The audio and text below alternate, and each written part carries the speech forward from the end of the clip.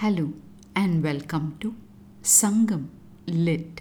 This is Nandini Karki, and in this episode we observe the plight of someone facing the prospect of another's death as portrayed in Sangam Literary work Puranaanooru 280, penned by the poet Maarokkathu Nappasalaiyaar.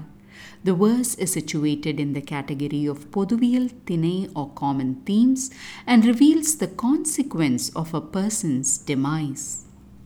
என் ஐ மார்பில் பொன்னும் வெய்ய நடுநாள் வந்து தும்பியும் துவைக்கும் நெடுநகர் வரைப்பின் விளக்கும் நில்லா துஞ்சா கண்ணே துயிலும் வேட்கும் அஞ்சுவரு குராஅல் குரலும் தூற்றும் நெல் நீர் எரிந்து விரிச்சி ஓர்க்கும் செம்முது பெண்டின் சொல்லும் நிரம்பா துடிய பான பாடுவல் விரலி என் ஆகுவிற்கொள் அழியர் நுமக்கும் இவன் உரை வாழ்க்கையோ அரிதே யானும் மண்ணுரு மழித்தலை தென்னீர் வார தொன்றுதாம் உடுத்த பகை தெரியல் சிறுவெல் ஆம்பல் அல்லி உண்ணும் கலிகல மகளிர் போல வழி நினைத்திருத்தல் அதனினும் அரிதே.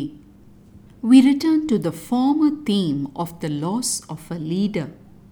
This female poet's words can be translated as follows. Terrible are the wounds on the chest of my lord. In the middle of the day, bees start swarming. Lamps within the bounds of the tall mansion seem not to be steady. My sleepless eyes desire slumber. In a fearsome voice, the owl hoots aloud.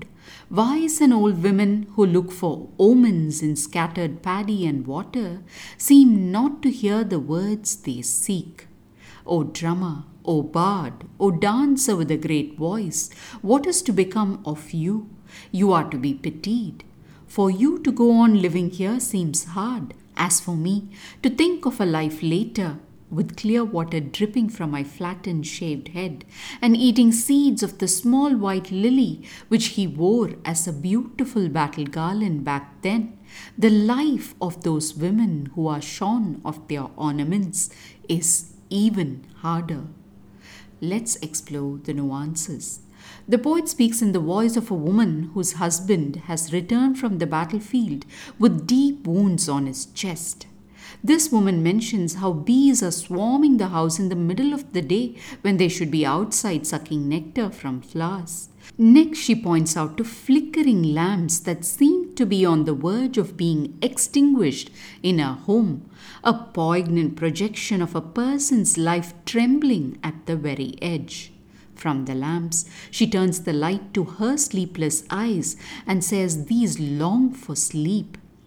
Once again, traversing outside, she points to the sounds of an owl hooting in the distance. She ends by talking about how the omen-seeking wise women seem to have nothing good to say either.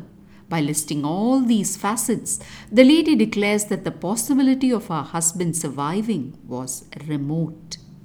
From the reality of that situation, the woman talks about the sad state that awaits the drummer, the bard, and the singer, artisans who were all dependent on this lord for their livelihood. That is something hard to fathom, but what's even harder is for her to think of a life without her husband when she would appear with a shaved head and eat seeds of the lily once to be found around the shoulders of her husband as he fought many a battle. The poet, in the voice of the sorrowful woman, concludes with the words that thinking about living a life of a widow seemed impossible to bear. A verse that once again highlights the pitiful state of a woman after her husband's demise. It's as if society was passing a sentence on the woman saying she had no right to the pursuit of joy once her man was no more. No wonder the woman shudders at the thought of that life. However, even amidst all that hardship, she finds it in her heart to reflect on the suffering of others, echoing aloud her empathy.